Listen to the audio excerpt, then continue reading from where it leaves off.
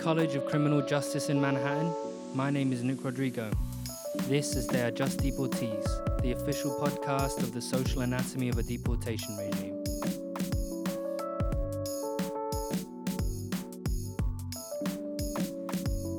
On today's show, I speak with Professor Nancy Hiemstra from Stony Brook College on the findings from her new book, Detain and Deport, the Chaotic U.S. Immigration Enforcement Regime, which examines the menacing effects of the archipelago of migrant detention centers on immigrant communities in the U.S.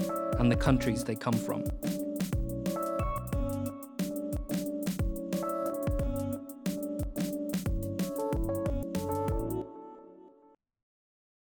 The scope of the carceral system has expanded prolifically in recent years, with undocumented immigrants finding themselves locked into the U.S. prison system through increasingly spurious means. Every night, approximately 40,000 immigrants, men, women, and children, sleep in county jails and federally and privately run prison facilities all over these United States. This is part of a federally mandated detention bed quota system set up by the Immigration and Customs Enforcement Agency and Congress, totaling $2.3 billion. In a testimony before the Homeland Security Subcommittee of the House Appropriations Committee, Thomas Homan, then acting director of ICE, laid out various reasons why the agency was requesting a $1.2 billion injection of funds, which included increased detainer requests for undocumented migrants who have committed low-level crimes, as well as the possible need to conduct more ICE raids due to various executive orders by President Trump. Here in New York, detention is happening to both adults and minors. More than 450 child immigrants who crossed the border between October 2017 and March 2018 were detained by ICE in New York and held in facilities. Meanwhile, Jersey and upstate New York facilities house adult detainees awaiting trial or deportation. Activists have made some progress in battling the expansion of this system into the New York area, with Hudson County terminating its contract with ICE to hold federal immigration detainees at its jail in Kearney by 2020.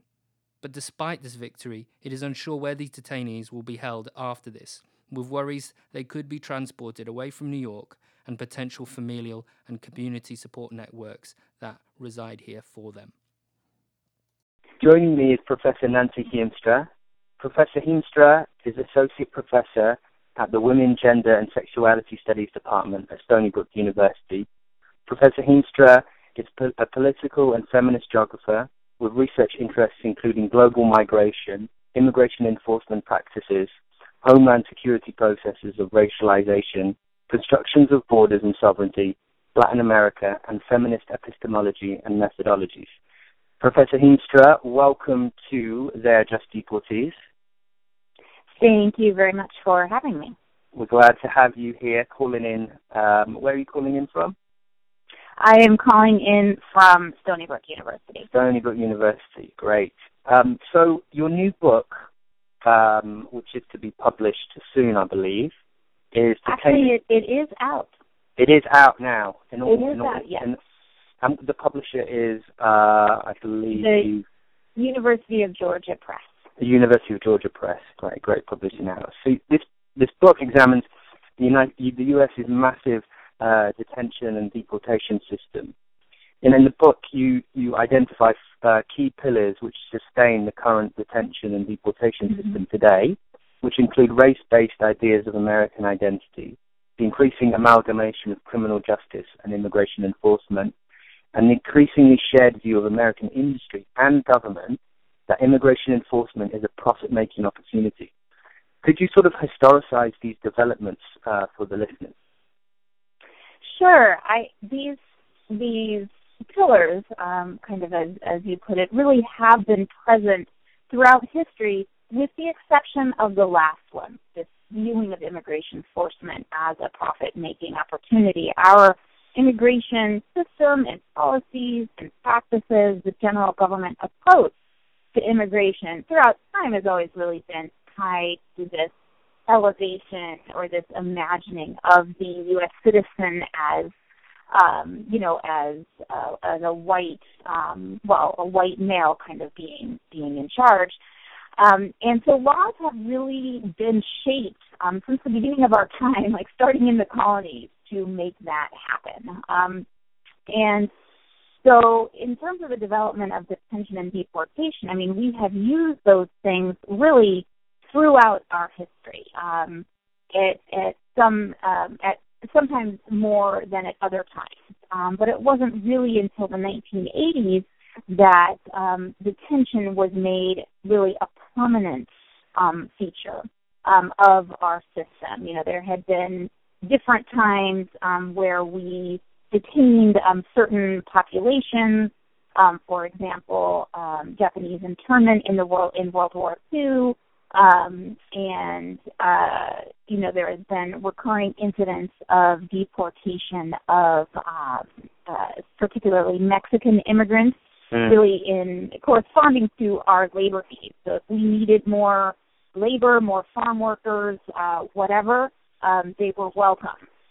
But then when we didn't need them, it was quite easy to just, you know, get rid of people through fear, through deportation, and there have been several periods in which this was particularly intense.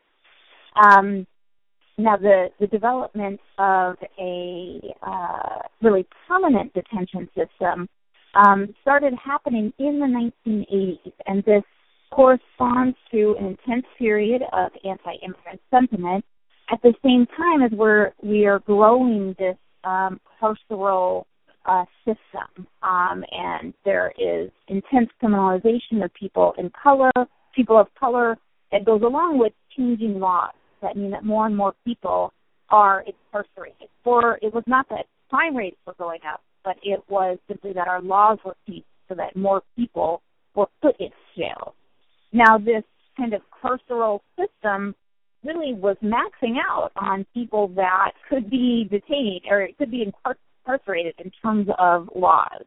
And so this coincided for them really quite neatly with this intense anti-immigrant period, a time of increasing migration of people considered not white, who then became these kind of ideal targets for more people that could become incorporated into the carceral system through immigration detention. So it really, you see this shift. I mean, documents, people have written about this, but there's this even shift in documents in incarceration companies, board meeting notes of this shift to like, hey, you know, here is this new population that we should target, and the beginning of really active lobbying by various companies and people and politicians connected to them to increase detention, to change laws such that more and more people are detained for longer and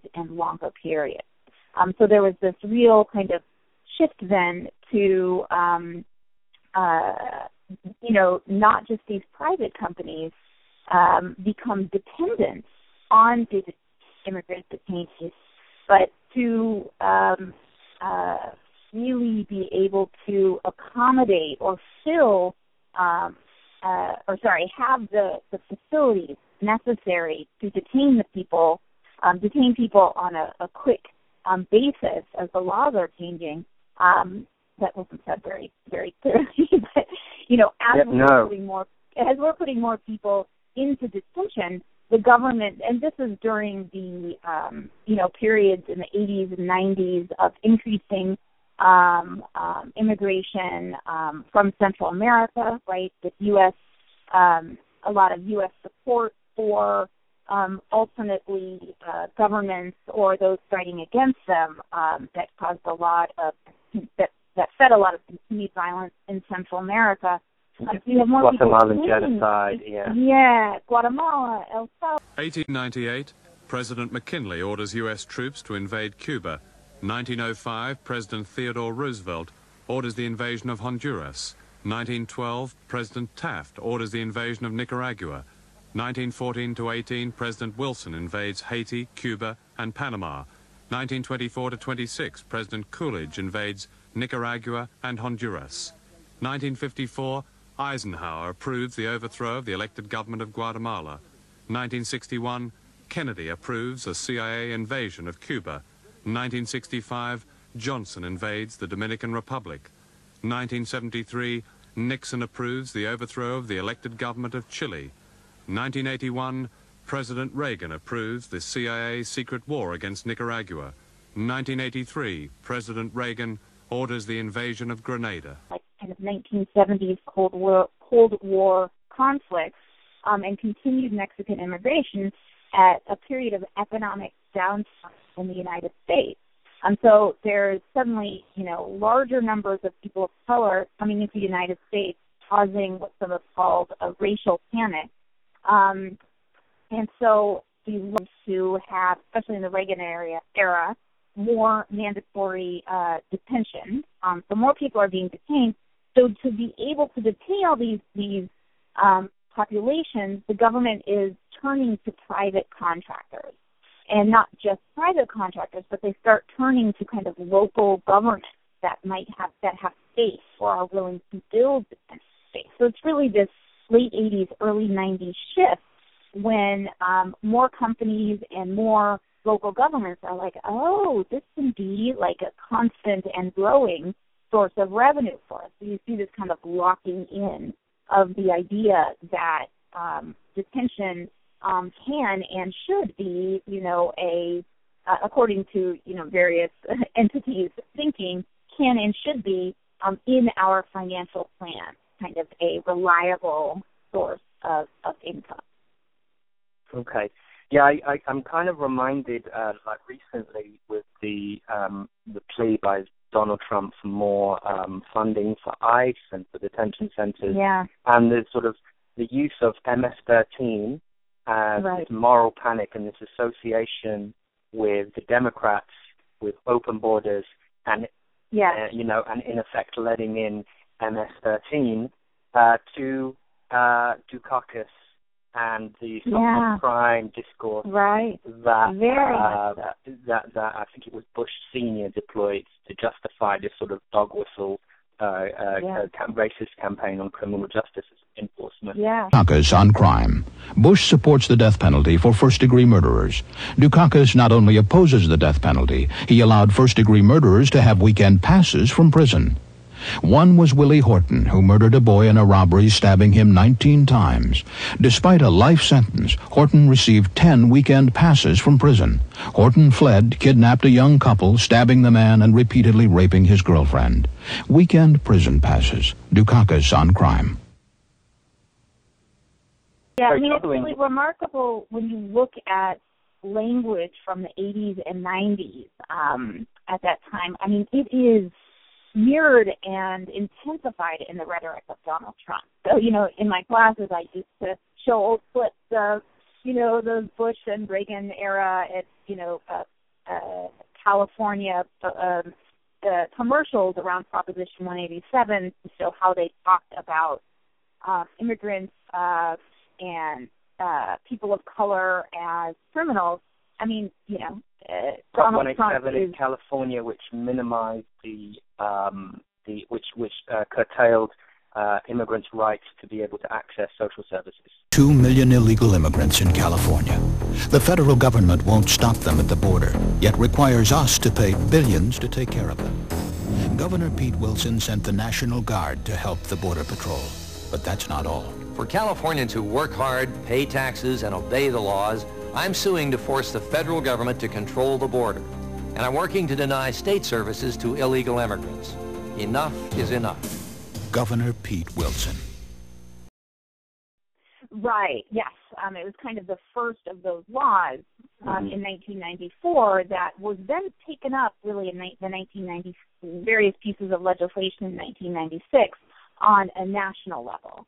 And there's been a lot of copycat laws in different states. I mean, that type of rhetoric and that type of logic, instead of kind of going out of style and being recognized as not true, as seemed to be the trend, it has really been just blown up in the current political climate.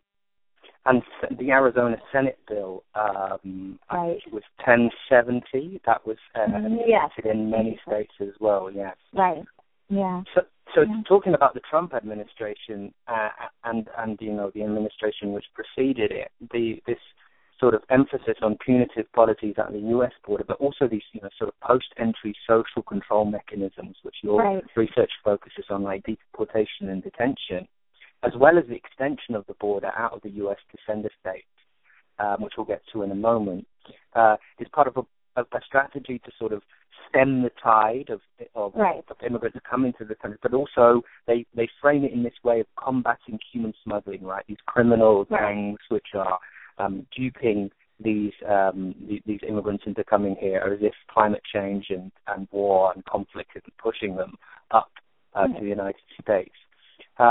With in your chapter, which focuses on human smuggling in detain and deport, the chaotic U.S. immigration enforcement regime, how much is this policy of these social control mechanisms like detention, deportation, etc.? How much is it actually working in combating the human smuggling routes? I think there certainly are people who are deterred, right? Who decide, look, I'm just not going to risk it, or I'm going to tell other people they shouldn't risk it. That certainly does occur. But what I found in research for this book 10 years ago and research since then, including this summer in Ecuador, is that for the most part, it really does not play out that way. So such harsh policies might deter some, but the great majority are not deterred, right? These types of assumptions are really just incorrect, or they cause kind of these other unintended consequences. So, people are more driven kind of to migrate by their personal situations in their countries of origin, right, or kind of immediate financial needs, or by debt. And so, they still migrate regardless of the policies, and they will be deported and then migrate again multiple times. So instead of deterring immigration, I take up Tom Long's term, who says that we should really think of these as causing, instead of deterrence policies, these are more displacement in terms of consequences, right? So, people might, if they decide not to migrate to the United States, they might delay a decision. They might incur more debt, either in the migration, like decide, well, I'm going to pay a smuggler more to try to have a safer journey, or I am going to instead go someplace else, but eventually I'll get to the United States. And there are these kind of, these consequences that reverberate in terms of their effect, right, to different groups of people in different places, that then might cause insecurity in new ways that could eventually cause immigration or other effects of violence, other political, economic, social effects that, it's like these, a drop, the metaphor of you drop water in a pond and you just don't know how it's going to ring out. Yeah. So, deterrence policies really do not play out. And I was very struck by this. This summer I was in Ecuador doing research with Ecuadorians to see specifically how Trump's new policies are, or the more openly hostile policies of the current administration have changed migration decisions. And over again, I heard like, oh, yeah, we know about that, but it doesn't, change anybody's decisions.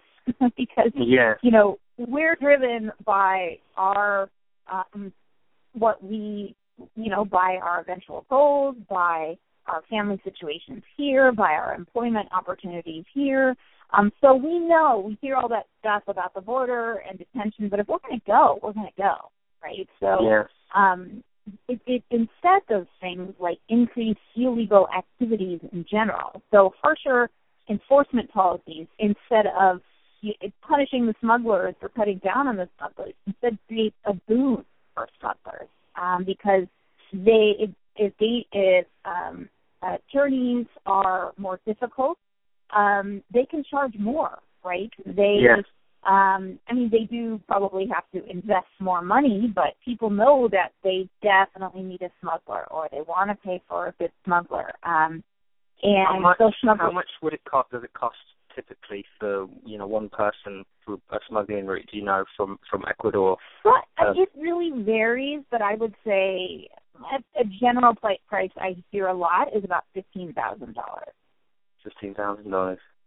Right, and that's really they take a loan out on their property or something, or it depends. Exactly how they get the money varies. Some people might have relatives in the U.S. who can send that money, but generally it's something like a loan against property, or in some cases it's a promise of future work, which has often lends to a dangerous situation, almost a situation of trafficking, in which people have reached the United States and they're essentially in this state of labor bondage that's very difficult to get out of. Or they don't make the journey, they still have the debt, and they're in Ecuador, and they are, become in a dangerous situation as kind of creditors keep calling and keep calling. But smuggling really, smuggling thrives when migration is made more difficult. Smugglers do better at that time.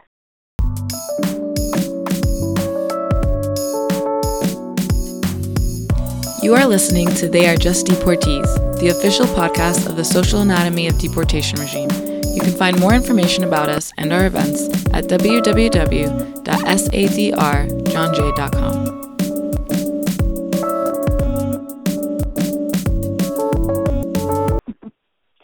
The book's a real. I was surveying the chapters, and it's a real sort of mosaic of experiences of Ecuadorians from the U.S. back, to their home country. Yeah. And this sort of theoretical, this methodological approach, transnational ethnography, is really, I think it's such a great way of sort of cracking it apart, this sort of like threads that connect these experiences and then piecing them back together. I'm wondering if you could walk me through this ethnographic process in Ecuador and in the US and the way you managed to sort of piece them together. Sort of a left of field methodological question there. So sorry for that. Sure. I think it can be very difficult to do research on immigration enforcement and specifically on detention and deportation. Because for many reasons. One is that the U.S. government actively tries to conceal or at least not share information about their practices and policies for many different reasons. Some would be to protect their own officers, but some is they just don't want information out there about what actually goes on.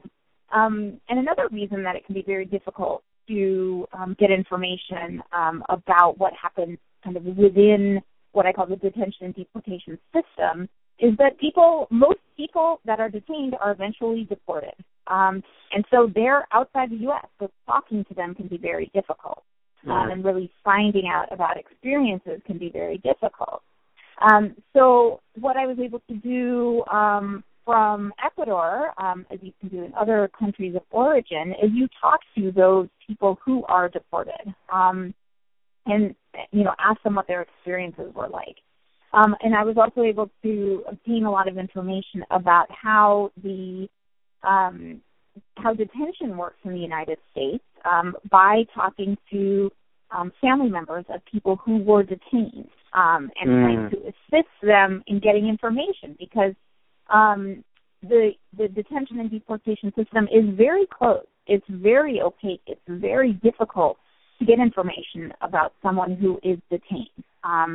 There are, for example, there is now, this was put in place just after my first research for the book, but there is a call-in system. If you have the person's what's called their A number or their identification number, sometimes some biographical details, names, birthdates, you can try to get information about them. But the system is very clunky. It's not updated. It often gets names wrong, right? So for people family members in Ecuador, as in family members in the United States, it can be incredibly difficult just to get information about a detained loved one.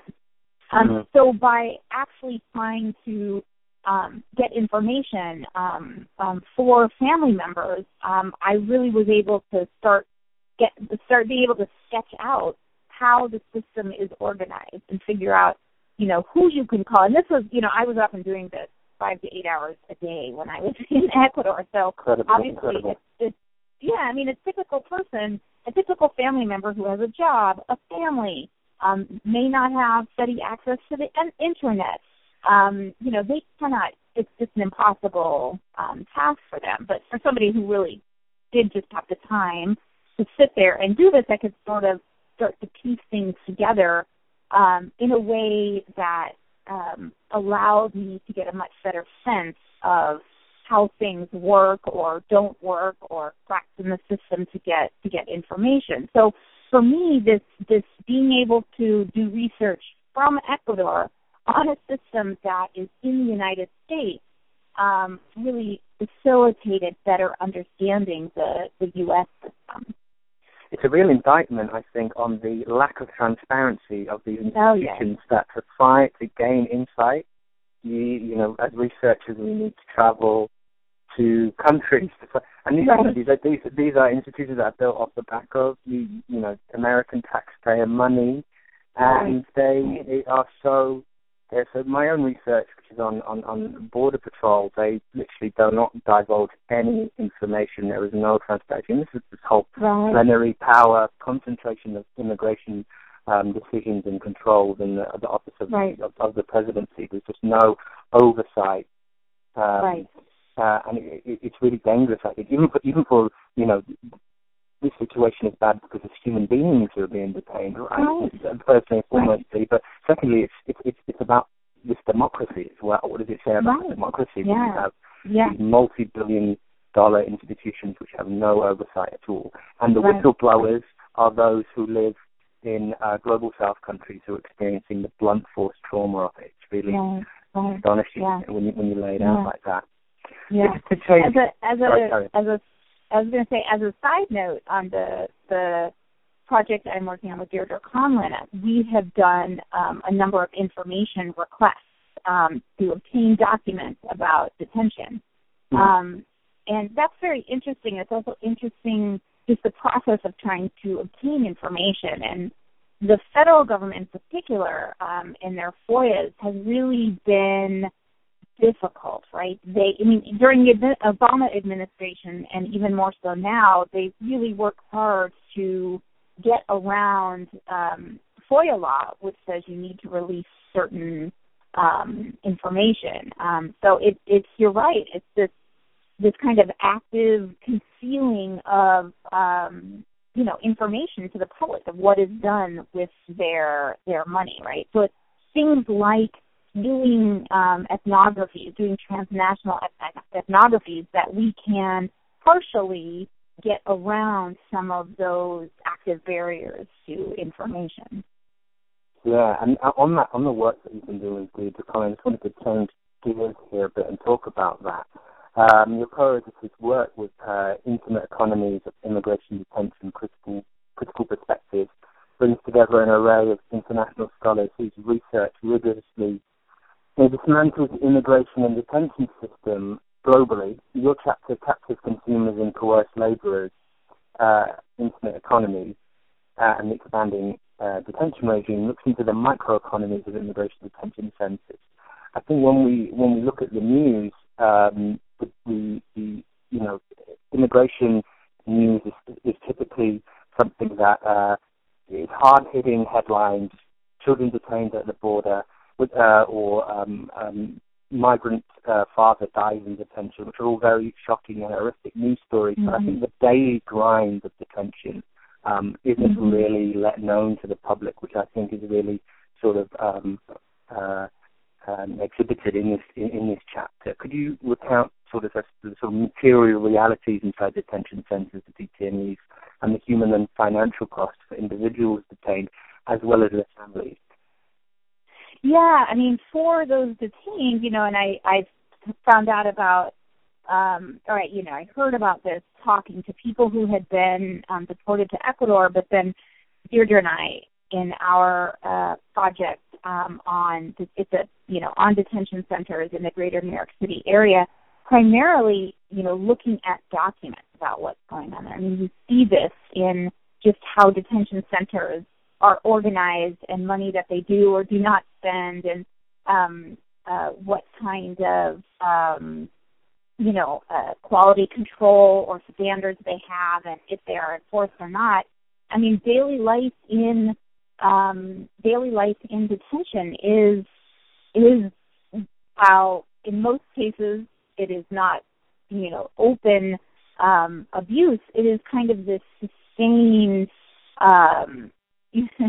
sustained very difficult, right? The food is often just, trying to feed yourself can be a challenge, right? A lot of facilities have, people complain of bad food, insufficient quantities of food, difficult times to eat. So people might get their last meal of the day at 4:30 p.m. and the next meal isn't until like 6 or 7 the next morning, and there is no snacks supplied, and they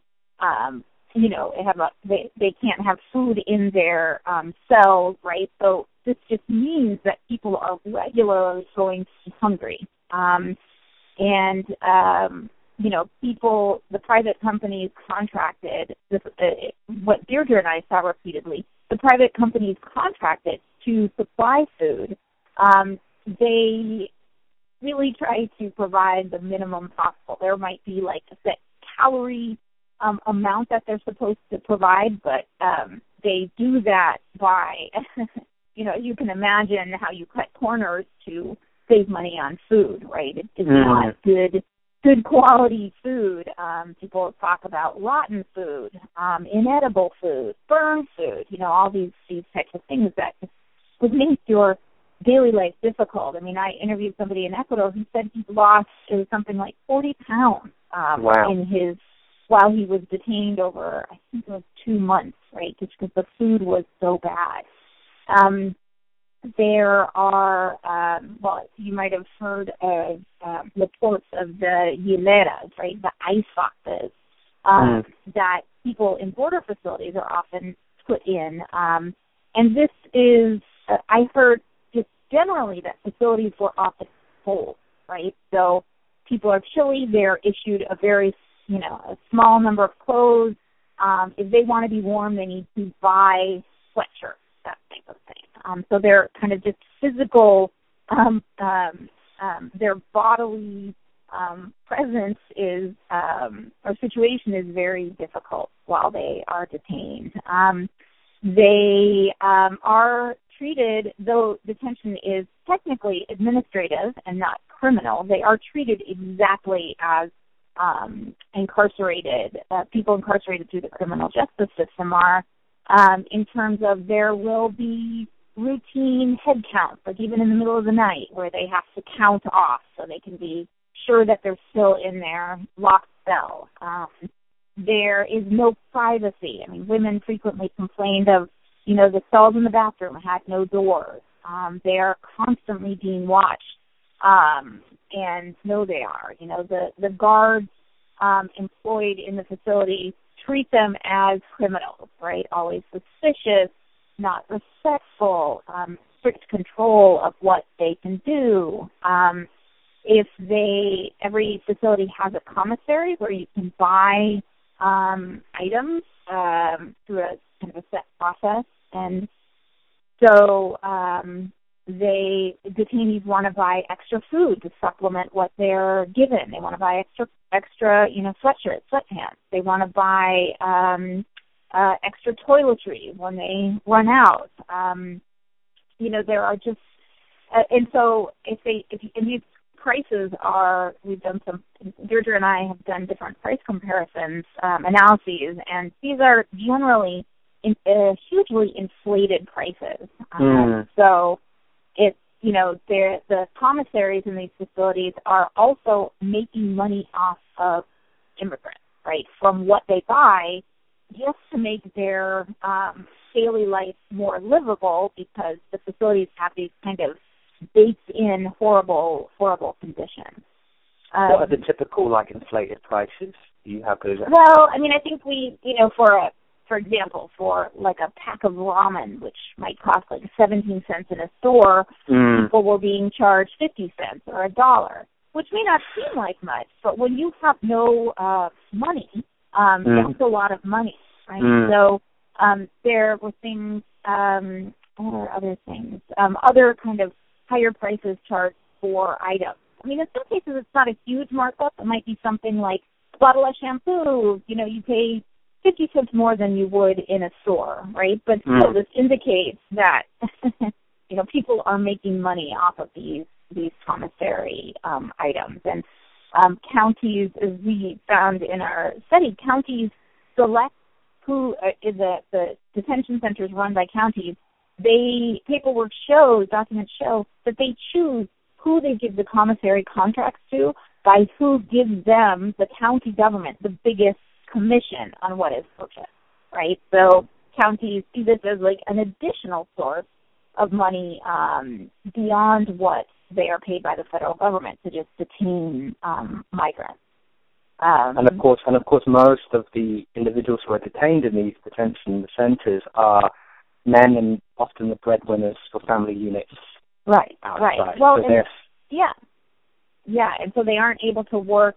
They're part of the reason they're being criminalized is the idea that they take American jobs.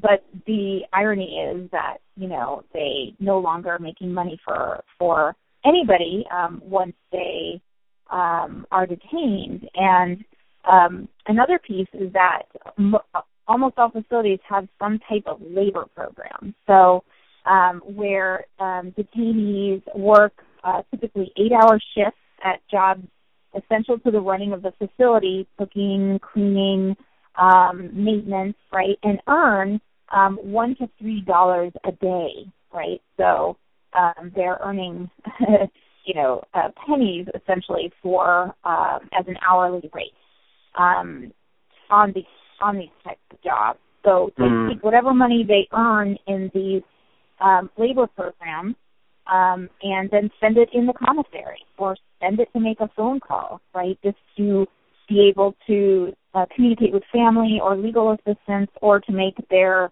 daily life a little less miserable by buying things in the commissary.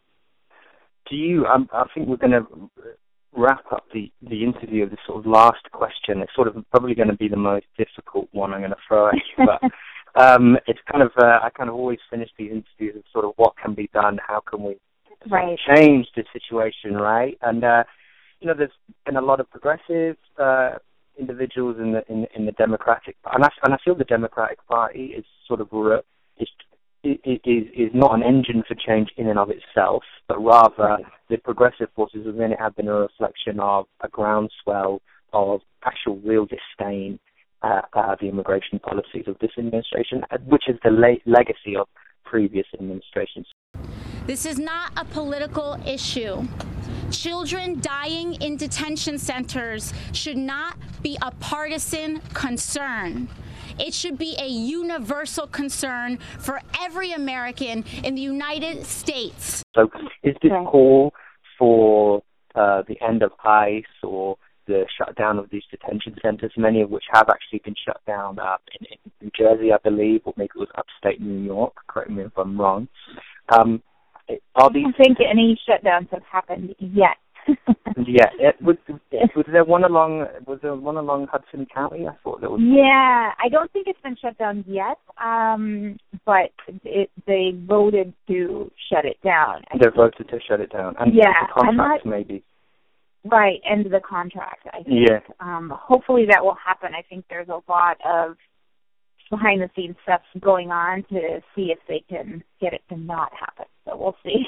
Do you think there's a way in which, we're coming up to the election next year, do you think there's a way in which a progressive front can incorporate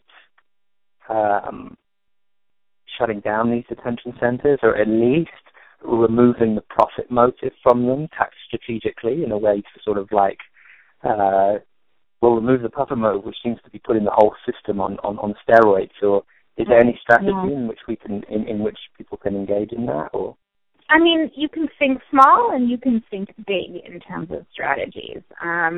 The bigger picture is absolutely, I mean, don't let new detention centers be built.